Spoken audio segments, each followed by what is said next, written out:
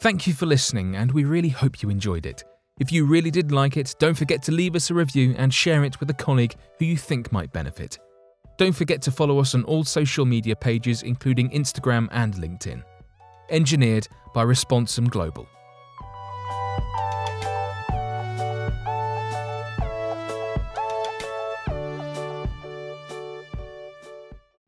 Welcome back, everyone, for another episode of the Building Services podcast.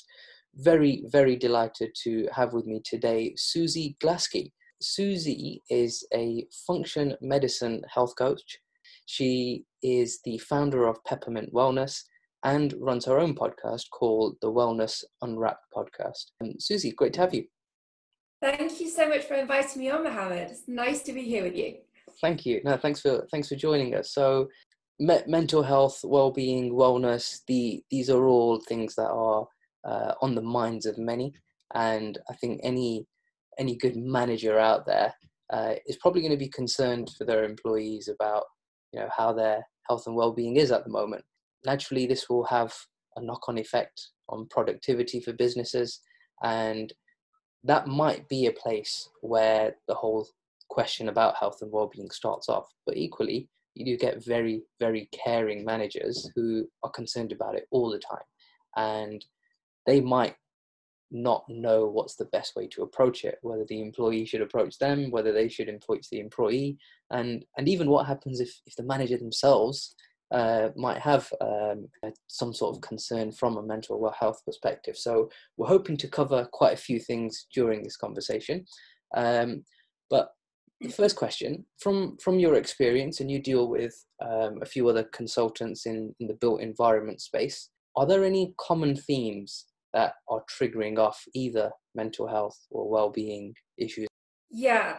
I mean, for sure, the current situation has exacerbated this hugely. But this was already bubbling under. So we're seeing really an explosion in mental health issues, but it was happening before coronavirus hit. And I've been working with in the corporate wellness space for quite a number of years now, doing corporate wellness workshops, group coaching, etc.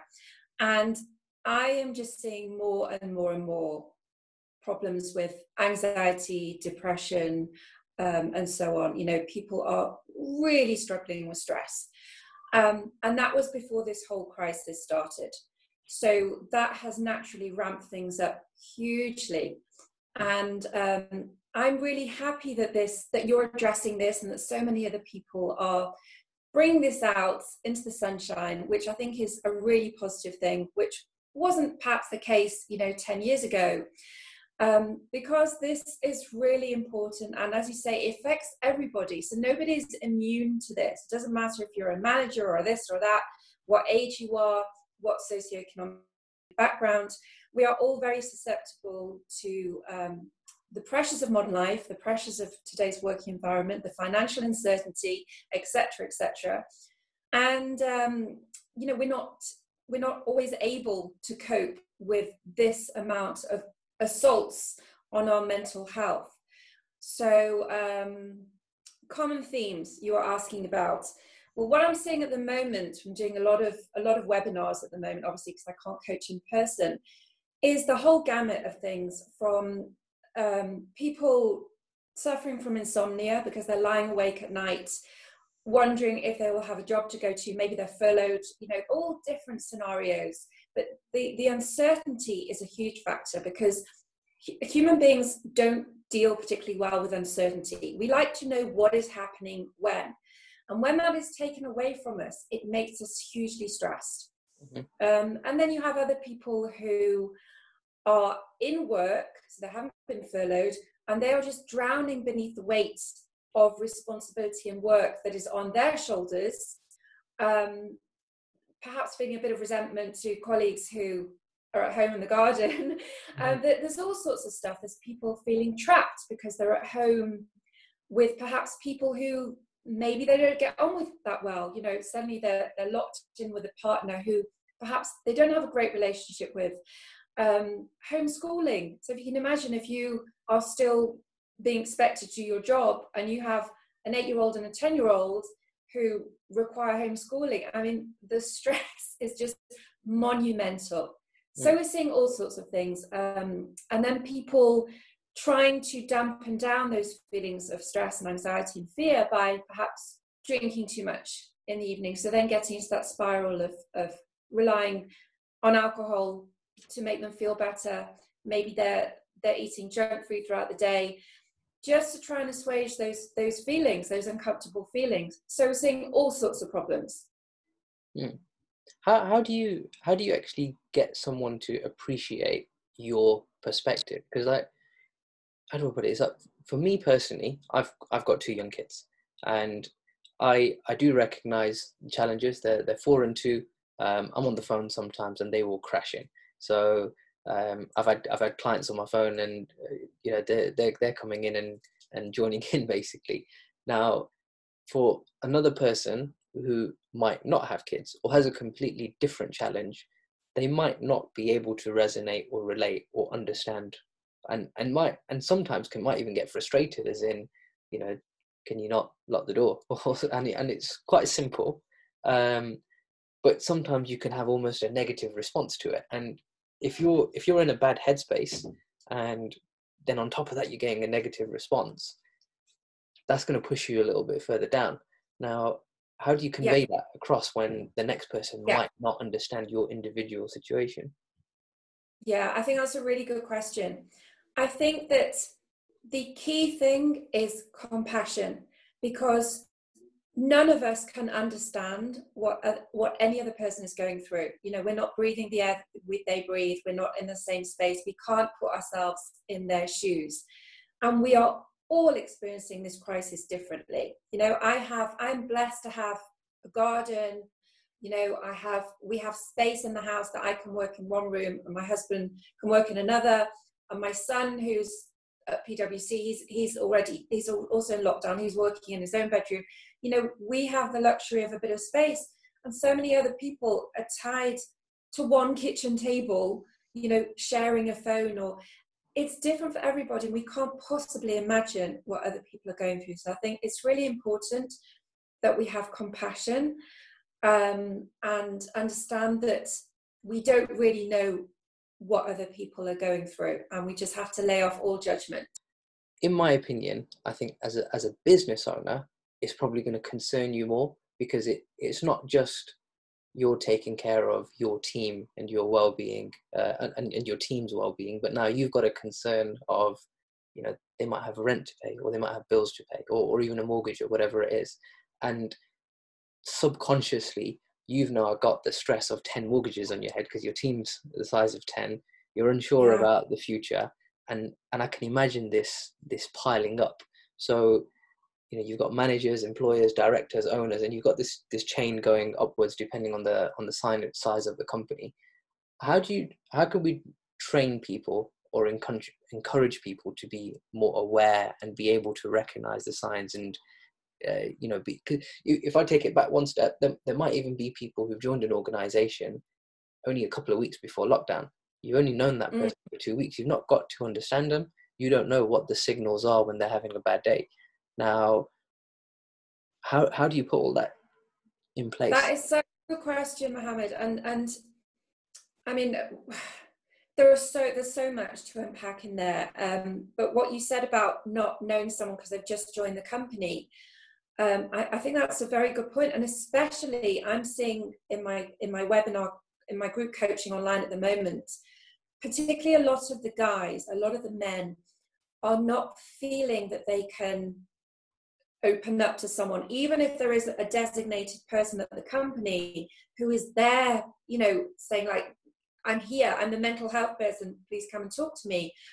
But they just feel perhaps that they don't want to appear weak or vulnerable. So they're kind of keeping it in. I mean, I don't want to generalize, obviously it's not all men, but I am seeing it more in men. But even the fact of just being away from the office, because when you're in an office, it's that kind of just the chat in the kitchen where you're going to put the kettle on and you're just there and there's someone else there and you just have that chat, that kind of just chit chat, the banter.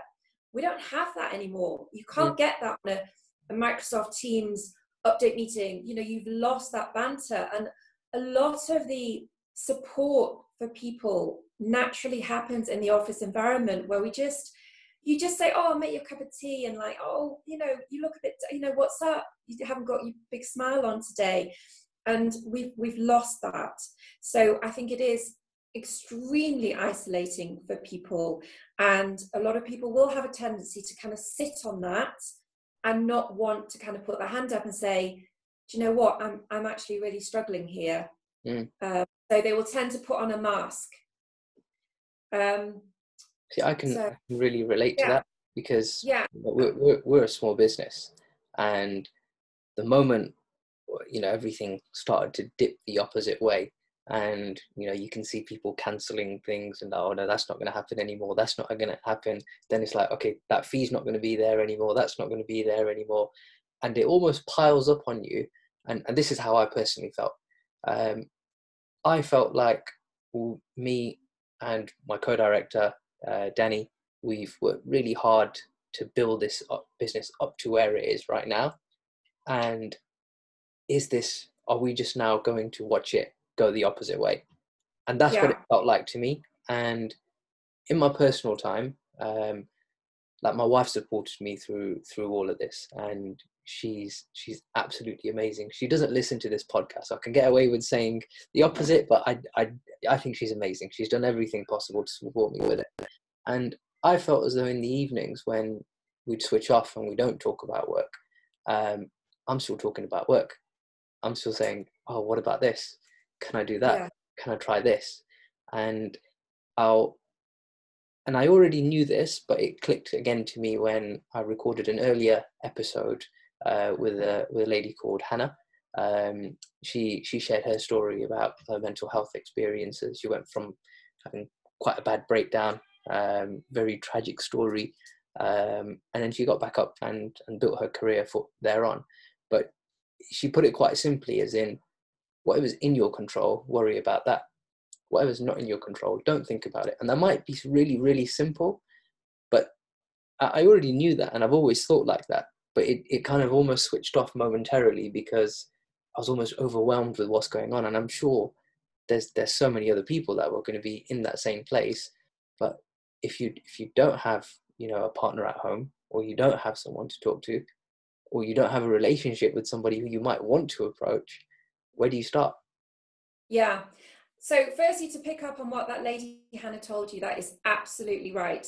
So one thing I get people to do when I coach them, especially at the moment, is to just get an A4 piece of paper, draw a line down the middle, and on one side you write down the things that are within your control, and the other side the things that are outside your control. So the things that are in your control, under your control, I mean, you can choose what you eat, and whether you go outside or stay indoors, if you're lucky enough to have some outdoors, and what you watch on TV, and how often you listen to the news, etc., etc. And then there are other things, you know, when the economy will lift, you know, what the government's going to do, what China's doing, when there'll be a vaccine. All of these things, we can worry about them 24/7. We are not going to have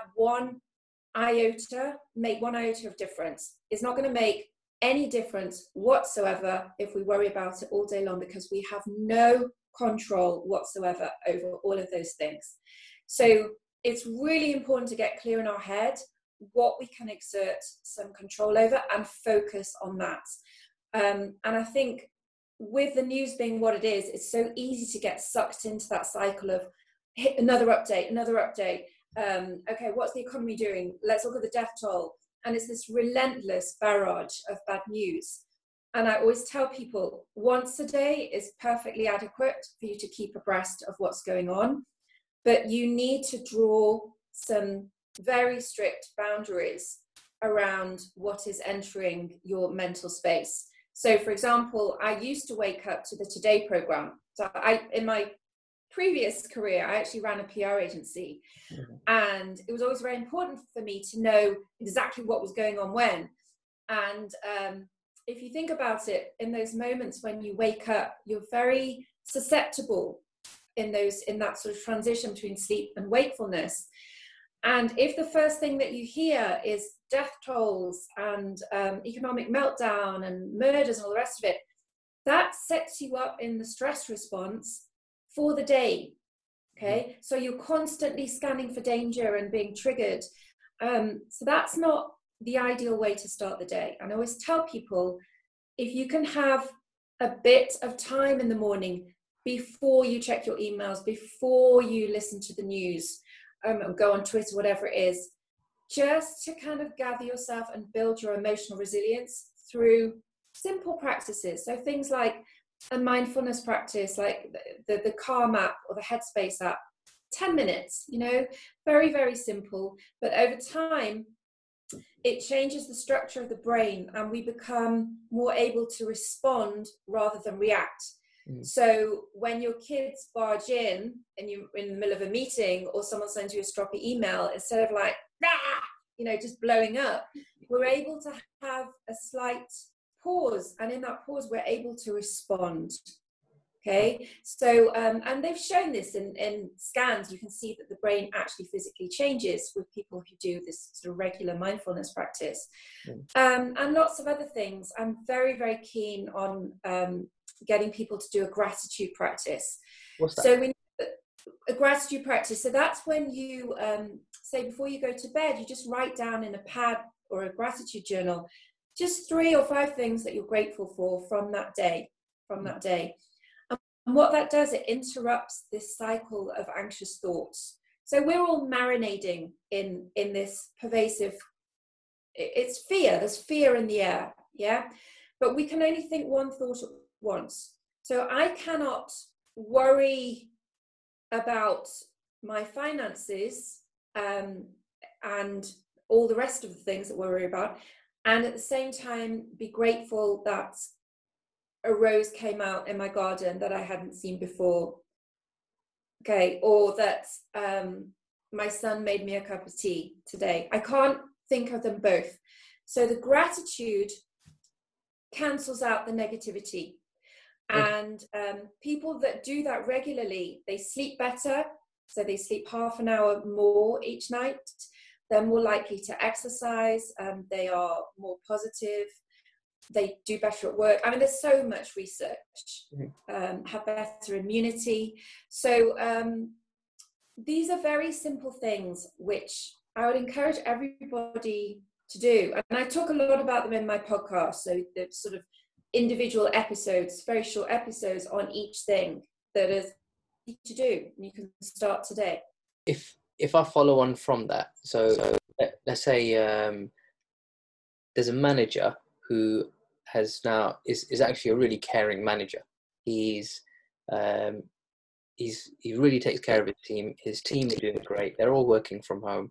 They're enjoying the work from home time because their managers allowed such a great environment to be created, regardless of whatever might be going on at home, whether they've got a garden or not.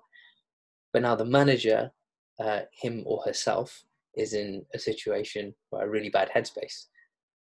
What should companies do in that situation?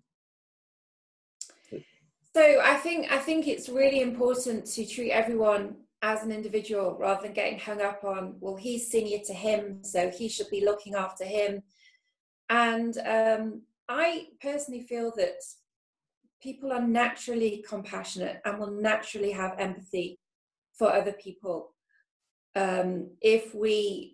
It's just opening up, you know. And I think often if you haven't heard from someone, I always encourage people to just say, you know, say someone doesn't reply to an email, and you might think, oh my goodness, what the hell, they haven't replied to an email. You don't know what they're going through, you know. And actually, if you were to pick up the phone and say, do you know what, I just want to check how you're doing. I just want to check in with you. How are you? And you might find that actually they're not great. Actually, they're not great. You know, maybe they have an elderly mother in a care home, and, you know, people are dying in the care home. Who knows? Who knows? Maybe they have, you know, a teenager who is now depressed because they've not seen their school friends. So many things that we are having to cope with. And I think it's just important to reach out to other people, whatever position they are, and just say, I was thinking of you, you know, how are you? See, Suzy, that relates to an example for a manager who might be caring. What if it's the other way around, where someone is having a bad time and their manager might call them and say, look, I don't care what you're going through. These are your KPIs. You need to deliver them. I completely get that. I mean, I wasn't always a health coach, as I used to work in PR, and I had a really, really, really awful time during one year when I was working in a toxic culture. And I got really poorly and lost a lot of weight, and there was sort of bullying going on, actually not for me, but it was all around. So I completely get how that feels, to have to show up all bright and shiny for work and pretend that when actually on the inside you are falling apart at the seams. And it's incredibly stressful to have to put on that front when you are crumbling inside. It's incredibly stressful. And I think the most important thing is to talk to somebody. So if your manager, unfortunately, is not someone who is perhaps as considerate and compassionate as you would like them to be, find somebody who you trust. Because the worst thing is to carry this all around on your shoulders. And often people don't want to confide in their partner because they don't want to worry them, because they've already got enough on the plate, and maybe they try and think, well, I'll just sort it out because I don't want them to think that we're going to be destitute. But it's so important to find somebody who you can talk to, who you trust. Yeah. If we were now to consider a company who wants to take this seriously, you've got people on both sides, managers and employees at the lower end. Who might be graduates and juniors and everything in between as well, actually. They recognize that this is a problem. What should be the first thing and the following steps that they should take? So there's so much, but I think it's really important to convey to people that whatever they're going through is normal and okay, and that we want to hear it. Okay, so people have got to feel that they're not going to be judged. That's so important, that people can feel they can be honest about what they're going through and not be judged, not be laughed at, not be dismissed, not be kind of talked about, and gossiped about and all the rest of it. So that is huge. And that doesn't come overnight. That's building a culture where, and it comes from the top down.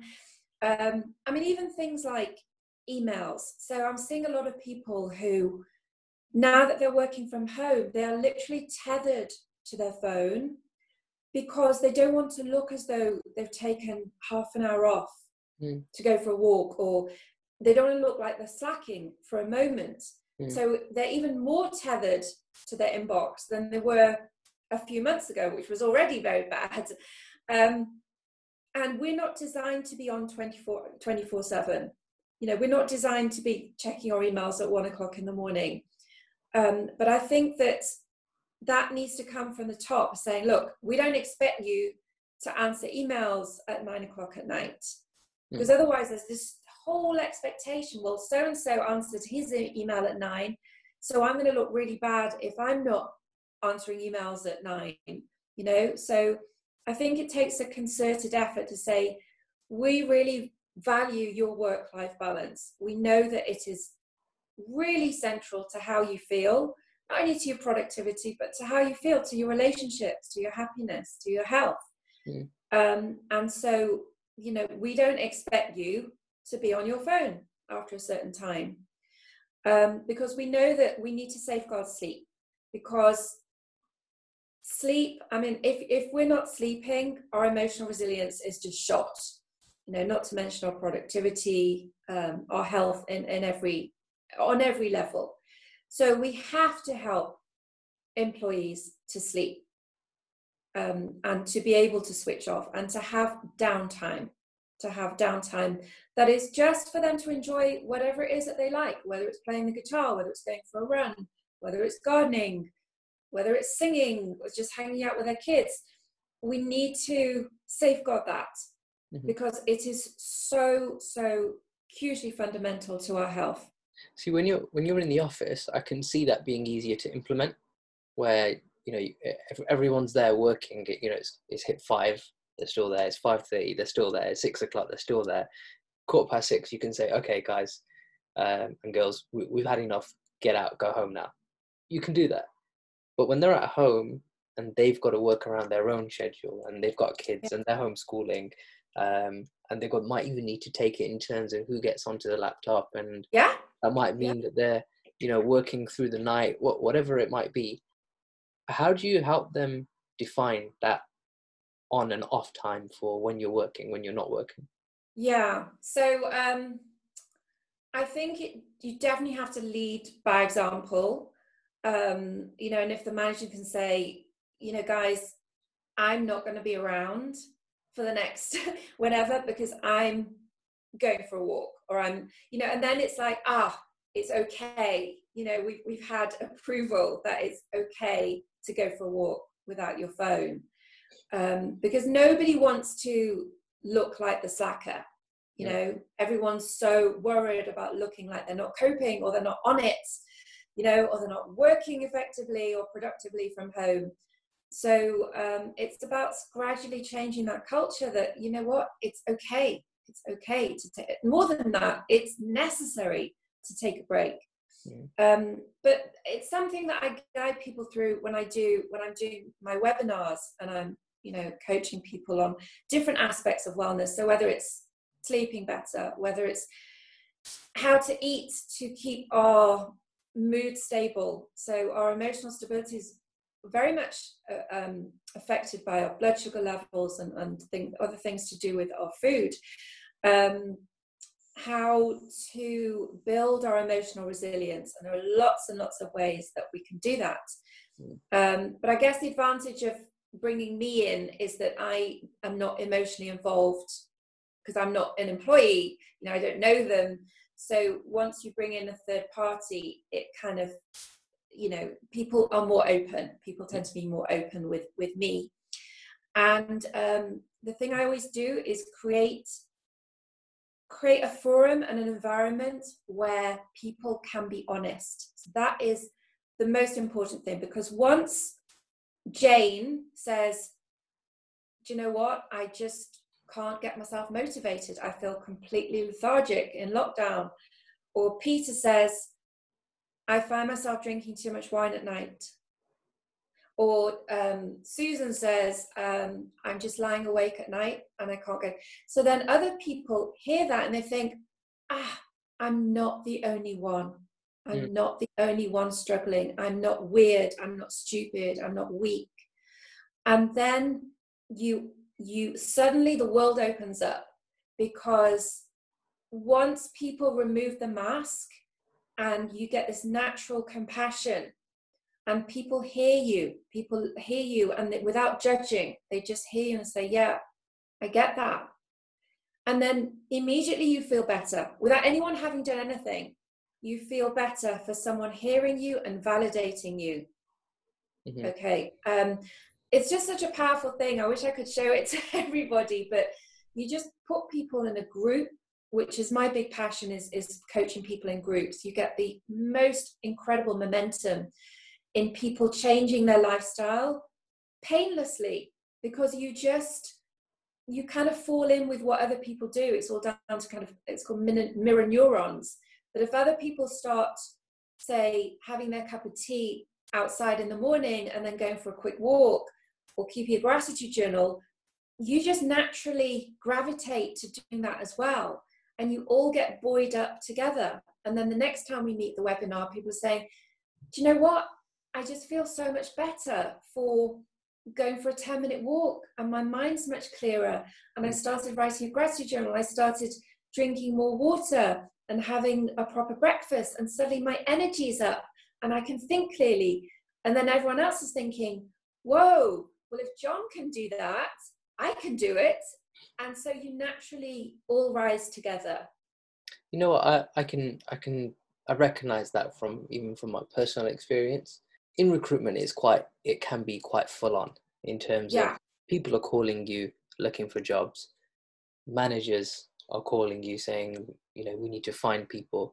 They might not be making the right match in terms of your pool of available candidates and the companies that are hiring. And it becomes frustrating because now you're thinking, this could happen, that could happen, someone else could, what if a competitor gets in there? There's a lot on your mind. And Yeah. it is difficult to switch off, because you almost feel like you need to be on the pulse just in case one of your competitors comes in place. Mm-hmm. And that's true. However, I felt like if anything is ever that urgent, someone's going to call you.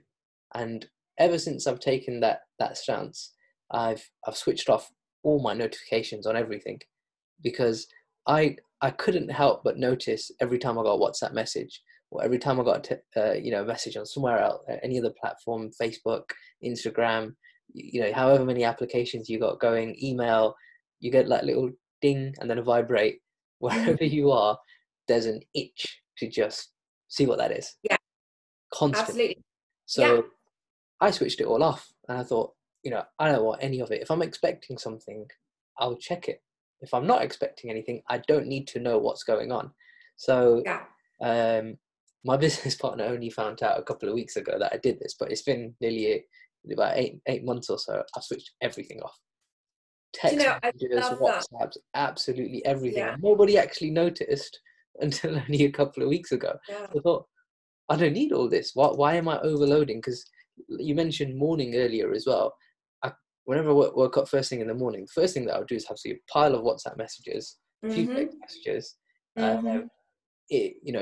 emails from managers about what's not gone right in the evening as well. And I thought, well, in the evening I'm coming home to see my wife and kids, spend some quality time with them, and just as I walk through the door, I get ding, zzz, zzz, and I check it, and it's a horrible email or something that can wait till tomorrow morning. There's nothing that I was going to do that evening anyway. But now that I've read it, I'm in this weird state where I'm neither relaxing, uncomfortable, and I'm stressed at the same time. So I'm thinking about something that I didn't need to know until tomorrow anyway. So true. I love what you just said. I mean, firstly, congratulations for taking your notifications off. And isn't it telling that nobody even noticed? That's amazing. No one knew. I think it's very reassuring for other people to hear that. I think it's so difficult to stay sane when we have so many pulls on our attention from our phone all the time, at every second. And it makes it almost impossible to be present with our kids, with our partner, with whoever, because the bloody thing is just dinging and buzzing at every moment, and you're constantly pulled away from the present. So unless we actively put in boundaries, unless we actively put in the stuff that makes us feel joyful and relaxed, it's just not going to happen. And we're going to be left in this vortex of constant anxiety forming distractions and disruptions to our life, because each WhatsApp, the stress mounts up, and there's only so much. We all have our upper limit of what we can cope with, and then things start to go very badly wrong, and we can get chronically ill, we fall into depression, etc. So we have to actively manage our attention. So for example, I coach people to think about what makes them joyful and do more of that. Okay. Whatever that is, what puts them in a state of flow. So flow is where you lose track of time. So I have an allotment, and when I'm there pottering about reading, I lose track of time. And that's when you're in this state of flow. So for other people, it might be listening to music or playing music or reading a novel, anything where you just lose yourself. And we need that. So I've been coaching a lot of people recently on webinars who they've shown me pictures that they've painted, and I'm not particularly artistic, but we all have a need to be creative, and that's a wonderful thing for losing yourself. And it's so lovely to see people hold stuff up, or they'll just because they're in their home, they'll just like grab a ukulele and just like, you know, when I'm on like a Microsoft Teams, you know, webinar or a Zoom webinar, and it's so uplifting for everybody, because then people think, oh, I wonder what I could do.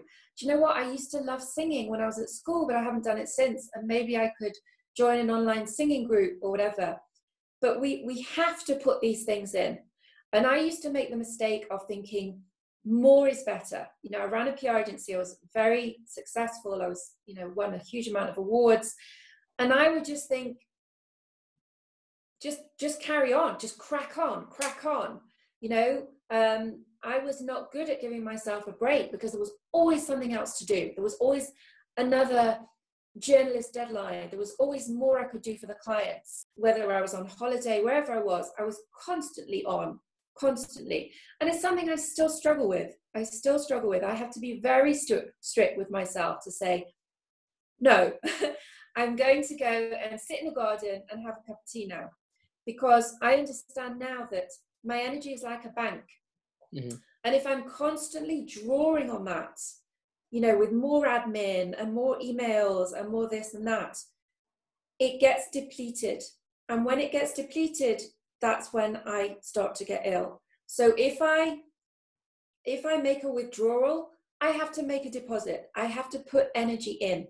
So I know that sitting in greenery, sitting outside, looking at the trees, listening to the birds, I know for me, that puts energy back in. And then I can go away and be more productive and get more stuff done. But I have to put the energy back in, because otherwise I'm working on empty. And yes, I'm working, but I'm not being productive. I'm not being creative. Some of the key points that I'm getting from this is you've got to implement a few things, and I'm almost relating it to like a personal trainer. So I googled a few things about wellness and mental health and so on before we had a chat. There's a mountain of information. I didn't know where to start or what to look at, and I'm sure that's the problem. The problem is where to start.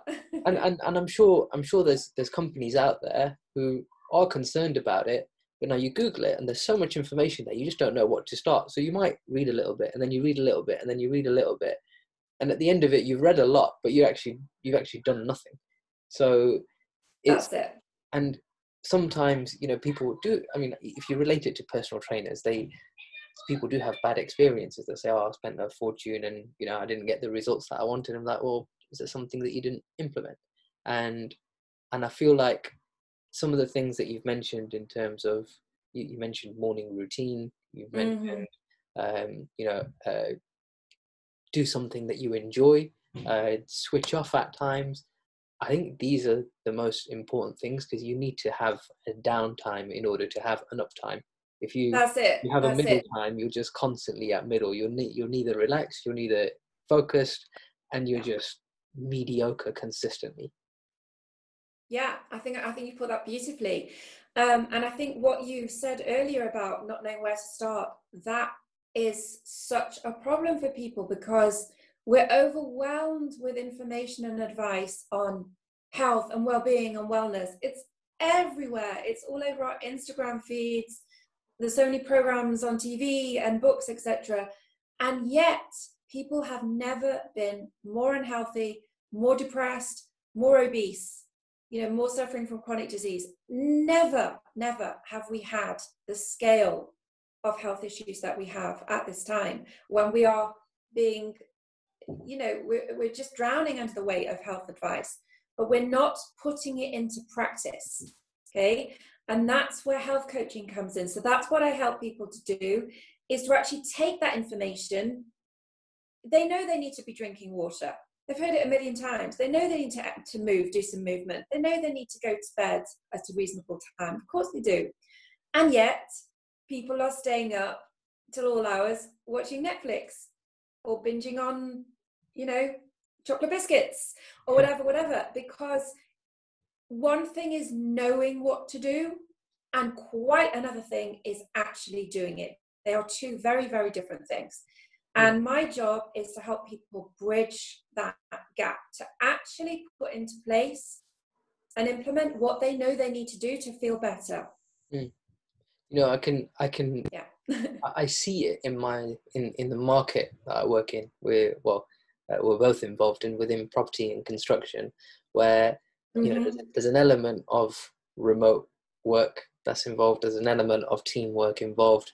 Right now, it's shaken up absolutely everything. But I can see, even from a recruitment perspective, that the retention rate for employees with those companies that do have a good and implemented mental health policy or strategy, they tend to retain their staff a lot better. They're a lot happier there. And yeah, I completely agree with you. And if I can just give the example of a company that I've done a lot of work with, Morgan Sindall, just a lovely culture. And in fact, the way that I got to start working with them is that they had this scheme called Good Ideas, where they encourage people to come forward with ideas, I think to do with, I'm not sure if it was to do with the wellness of employees or whatever it was. And one of the guys had heard me as a guest on a podcast, and he put forward the idea of me coming in to do group coaching. And that was then, so it goes through a judging panel, and his idea was chosen. So he was given £100 for getting the winning idea. And I was brought in to coach their teams. We did them in groups of 15 all over, Cardiff and Birmingham and Slough. And now I'm doing sort of webinars with them as well. And, that's a really lovely example of a culture that really takes this seriously. This was not box ticking, saying, oh yes, we do wellness. They genuinely did it. And I work with a lot of companies like that. And it's always such a pleasure for me to see that they're not just ticking a box, that they really take this seriously. Well, that's really, really nice to hear, to be honest, because you do get mixed messages across the market. But do you feel like once this pandemic is over and we return to whatever normal looks like, all of this wellness and concern for employees, once productivity levels resume, is just going to get thrown out the window and forgotten about? It's definitely here to stay. I mean, as I say, it was huge before this hit. It really was. I mean, I can't think of many corporate wellbeing workshops that I've done where somebody has not come up to me afterwards and just said, I really enjoyed that. I suffer from anxiety. I'm on antidepressants. I don't sleep.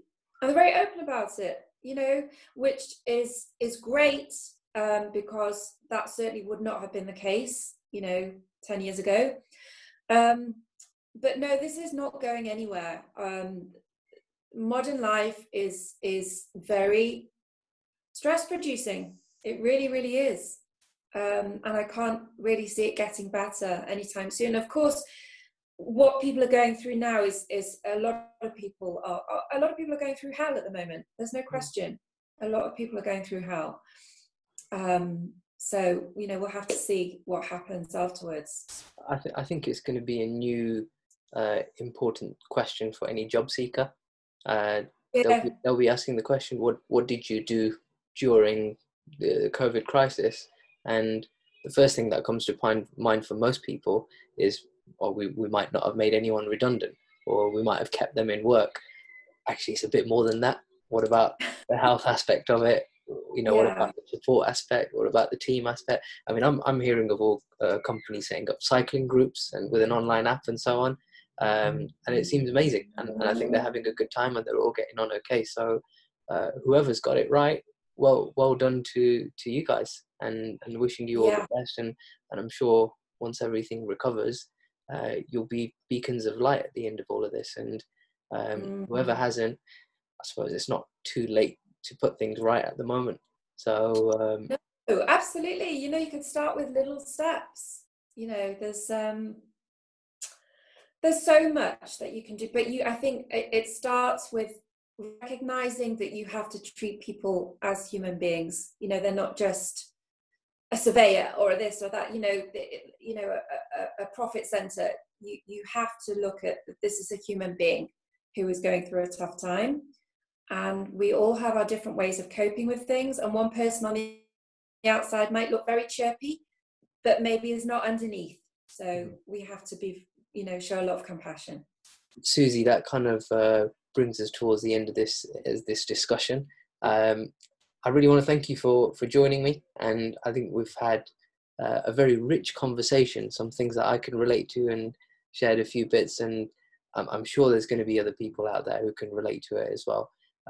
So once again, I'll tag you in all the posts. I'm guessing you're on LinkedIn, Instagram, Twitter. Yes, absolutely. Facebook. So mostly as Peppermint Wellness. My website's peppermintwellness.co.uk. And the podcast covers a lot of the things that I've just touched on. It can kind of show you how to actually do them. So that's Wellness Unwrapped. Thank you so much for having me on. I've really enjoyed talking to you, and I wish you lots of luck with the podcast. Thank you so much. And for anyone listening, if there's any comments, thoughts, or questions that you've got, either for me or for Suzy, she'll be in the comments. I'll tag her in all the posts, so feel free to reach out to her or to me if you've got any questions, anything that I can help out with. And as always, I would welcome any feedback for the podcast as well. If you're connecting with it, if you're not connecting with it, if you think it's terrible, if you think it's amazing, I want to know all of it. And I look forward to hearing from you all and seeing you all in the next episode. Take care.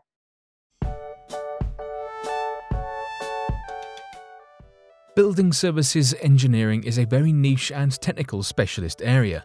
Many people who go into the industry, regardless of discipline or expertise, didn't decide to go into it when they were coming out of school. However, now in the industry, they face challenges. They still go ahead and develop fascinating careers, and they see things that are changing for the future in building services. Building services are those essential items that go into a building, making it habitable. Think of electricity, mechanisms to control the temperature, the quality of air, energy efficiency, and fire safety. These are only a tiny element of the essential services in building services engineering. There's so much more detail. As you can imagine, the dynamic of the technical challenge will vary from a block of flats to a shopping centre to a hospital and even an operating theatre.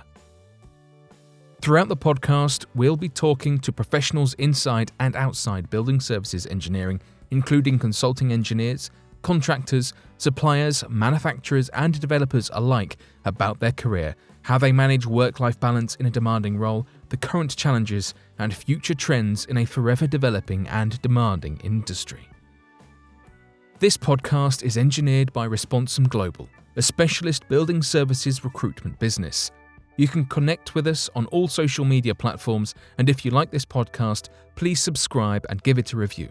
Hopefully a great review, but definitely an honest one. Most of the people we meet will come through our line of work and have given us so many detailed insights into the industry, so you'll be in great company.